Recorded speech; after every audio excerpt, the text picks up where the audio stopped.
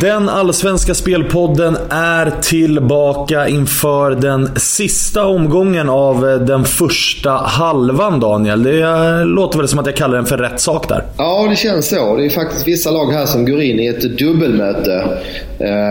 Två lag som kommer att möta varandra både hemma och borta, men faktiskt inte alla lag. Exempelvis, nej, det är lite märkligt schema i och med Europaspel och diverse, och vi kommer in på det. Först så ska vi göra som vanligt och blicka tillbaka lite grann. Vi hade ju 3 spel förra helgen där jag gick bet på mitt spel på Norrköping mot Elfsborg, men å andra sidan så satte jag överspelet då i Hammarby-Örebro, och för dig blev det halvvinst. Ja, det stämmer. Jag spelade ju AFC plus 1,25 mot Sirius. Stod 0-0 länge. Sirius vann 1-0. Så det blev halv vinst för mig där. Väldigt öppen match för övrigt det där. Det borde ju ha blivit fler mål. Det var ju läge åt båda hållen. Sent så kunde till slut Sirius vinna. Och vi ska också säga att vi hade inget spel i matchen mellan Göteborg och Halmstad, men vi satte upp en ganska röd flagga på IFK Göteborg som var väl nere i runt 1,30, och de lyckades ju inte lösa det. Nej, precis. Lite drygt 1,30 var det på Göteborg. Det kändes ju alldeles för lågt, så att det var en favorit i fara som vi hade klart för oss med. Den här helgen så har vi precis som tidigare 2 omgångar då. 3 matcher lördag, 3 matcher söndag och 2 matcher måndag. Och det är lite lurigt här nu, Daniel, för att det är ju ett gäng lag i veckan som har varit ute och spelat kval till Europa League och Champions League, där den största knallen såklart är Östersunds 2-0-seger mot Galatasaray.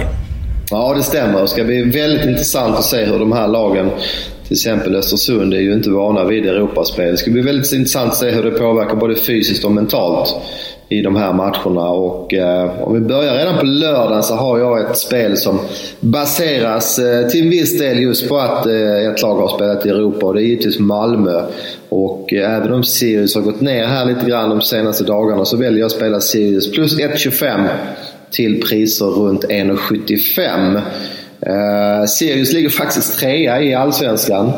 Jag såg en uppgift att det är den bästa positionen nykomlingar har haft på 14 år. De har 25 poäng, delade 3 då med AIK.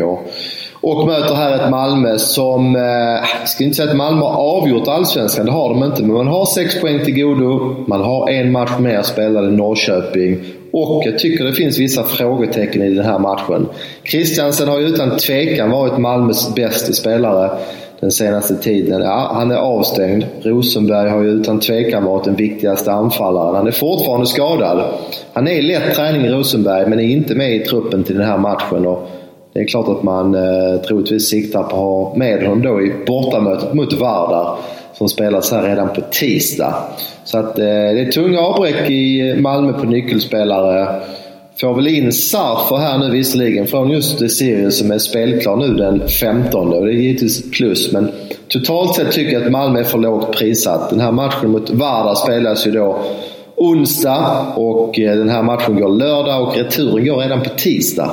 Och i och med att det blev 1-1 hemma, så är ju den matchen fortfarande högintensiv. Det är en match där Malmö, det blir ju som en liten VM-final det här bortamatchen. Man får inte åka ut i första omgången mot Vardar. Nästa omgång väntar dessutom FCK om man går vidare. Så det är klart att det är väldigt, väldigt mycket prestige och pengar inblandat i den här Champions League-matchen. Och jag tror att Sirius med bättre motivation och utvilade ben ska kunna klara sig ifrån med exempelvis en uddamålsförlust här, och i så fall är det ju halv vinst för mig. Jag håller med dig verkligen här, och det ska bli intressant att se hur Magnus Persson tacklar just den här perioden av säsongen. För som du säger, man har köpt sig ett ganska ordentligt försprång i tabellen. Man har råd att tappa någon poäng här och där, för fokus nu ligger ju verkligen på att ta sig till Champions League där man har varit tidigare. Det måste ju vara det allra viktigaste, och med de här avbräcken som du säger. Vi ska ju dessutom lägga till Jeremejeff tveksam, Safari tveksam, Parkonaté tveksam, så att både Jeremejeff och Safari inte med i truppen heller. Det blev klart här nu för någon timme sedan, så att det finns gott om avbräck i Malmö. Ja, men precis. Och Sirius då, som kan komma dit utan press och spela sitt spel, som än så länge har varit väldigt lyckosamt, får vi säga. Så jag förstår det spelet. De andra 2 matcherna som är på lördagen är ju också högintressanta, men i den helt andra regionen av tabellen. Nämligen i botten, där AFC möter Kalmar, GIF Sundsvall möter Halmstad. Och båda de här matcherna är ju, som du var inne på tidigare, dubbelmöten då. Så att det väntar ett returmöte nästa vecka. Och det här är ju matcher som kan avgöra egentligen den allsvenska bottenstriden. Ja, men helt klart. AFC med bara 4 poäng. Kalmar med bara 8 poäng. Här är det ju verkligen 6 poängs matcher. Till exempel AFC kommer ju vara väldigt intresserade av att gå från 3 poängare här. Ett oavgjort resultat, det är inte bra i den tabellposition de har. Så att det kommer nog bli en jakt mot 3 poäng här från AFC om det skulle stå oavgjort i slutet. Och vi tycker ju båda två att AFC ser lite bättre ut efter tränarbytet. Man skakade ju Malmö på bortaplan i första matchen efter uppehåll, och sen gjorde man en bra match borta mot Sirius, förlorade bara 1-0. Så att jag tycker att AFC är lite på gång och kan inte riktigt se någon vidare glöd i Kalmar, trots då att Nanne med sin rutin, sin Kalmarkänsla har tagit över. Så att jag lutar lite grann åt AFC där just nu. Exakt jämna odds på Drone och Bettlinan. Inga speltips, men jag sneglar mot hemmaspelet. Om du tar den matchen då, så tar jag den andra. Och där tror ju jag att Halmstad kommer gå vinnande ur det här dubbelmötet, om jag säger så. Den här matchen är ju den tuffaste av dem. Den är på bortaplan, det är plastgräs och det är en ganska lång resa. Däremot så har ju GIF Sundsvall sin viktigaste mittback Danielsson avstängd då, som fick ett rött kort borta mot Djurgården. Och GIF Sundsvall har ju inte imponerat. Nu är det ju till och med så att patronerna, de kanske lugnaste allsvenska supportrarna, börjar höja röster om att tränaren Joel Cedergren ska avgå. Och det är inte en jättebra uppladdning inför det här mötet.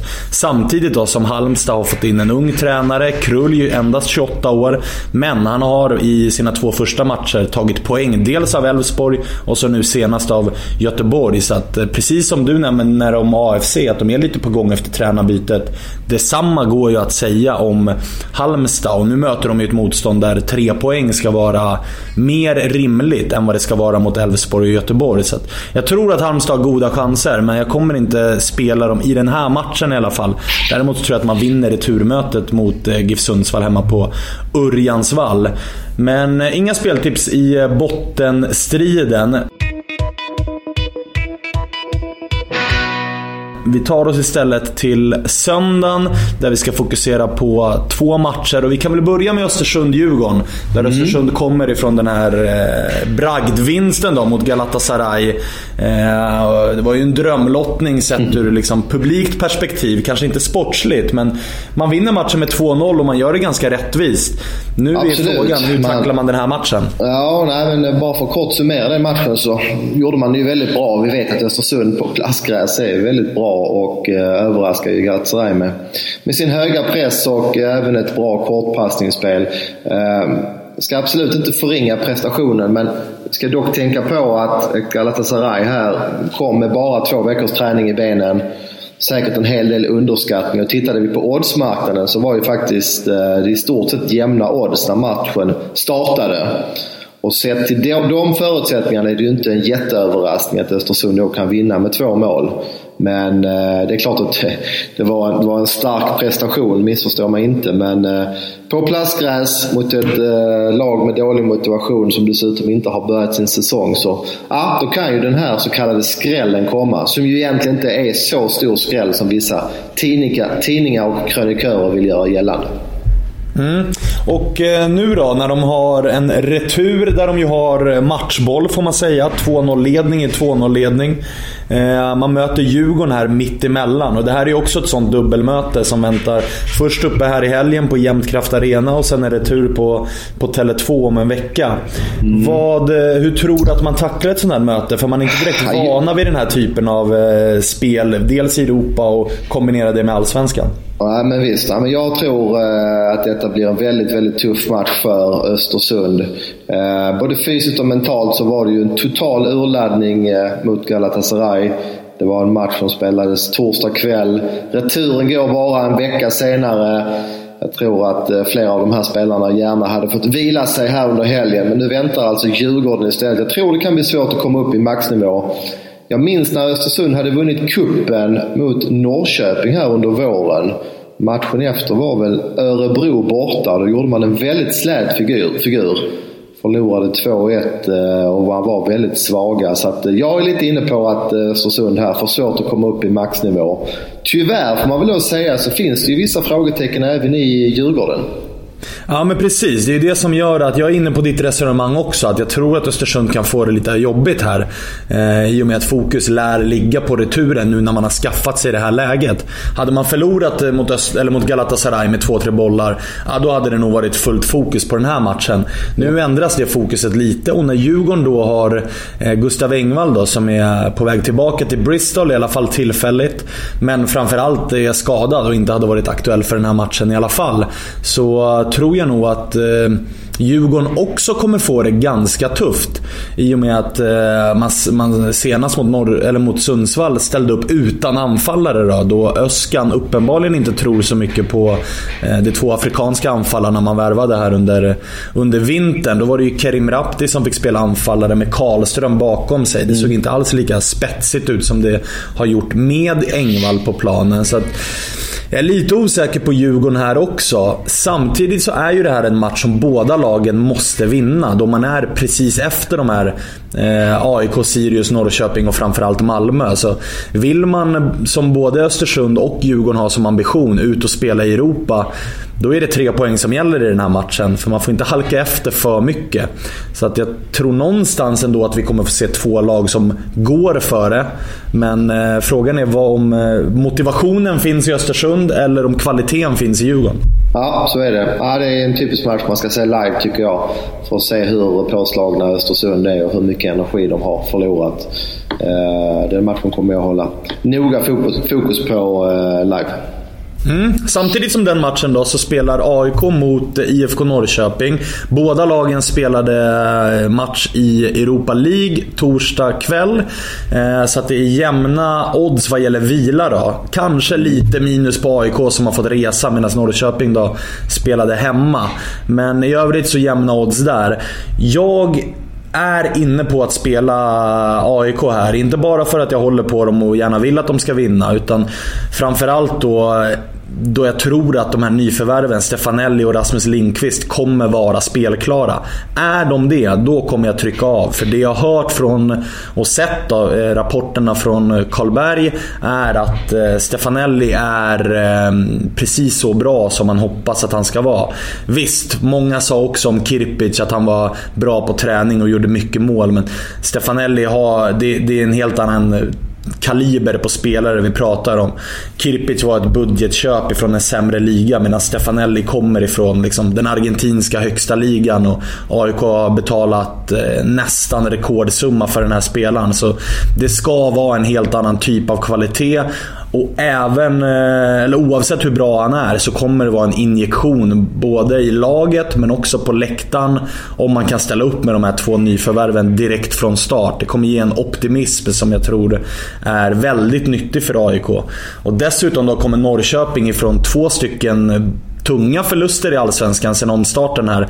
Dels mot Örebro där man släppte in 4 mål, och så nu senast mot Elfsborg där man släppte in 3 mål. Och till den här matchen kommer man ju också byta målvakt då. Man har släppt Langer och fått Mitov Nilsson tillbaka, och han har ju inte spelat fotboll på bra länge. Så att jag tycker att AIK ska ha väldigt goda chanser i den här matchen.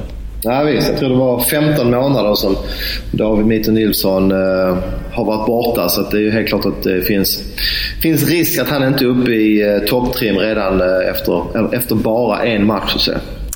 Ja, dessutom minns vi ju AIK Norrköping från förra säsongen, då det blev en väldigt trevlig historia, då AIK vann med hela 6-0 och spelade ut hela registret. Och jag tror att rent historiskt här så har AIK ganska enkelt för Norrköping på hemmaplan, och när man får ett odds på 2-12 på AIK hemmaseger mot ett formsvagt Norrköping, då är jag nog beredd att trycka av. För är det så att nyförvärven blir spelklara, då tror jag att det oddset kommer sjunka.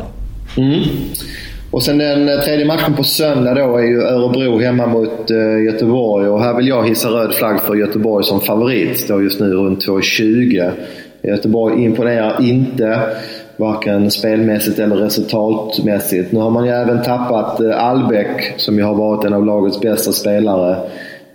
Åker till Örebro som får tillbaka Gerzic, dessutom på plastgräs. Göteborg är återigen en favorit i fara i mina ögon. Ja, jag håller med dig, och dessutom så verkar det som att Kennedy Guananike är tillbaka, och samtidigt har Göteborg, man var ju tvungen att byta ut Rogne tidigt i senaste matchen. Det är tveksamt om han spelar här, så tappa både Rogne och Albeck, som är två av lagets allra, eller har varit två av lagets allra viktigaste och bästa spelare. Det är ju absolut en favorit i fara.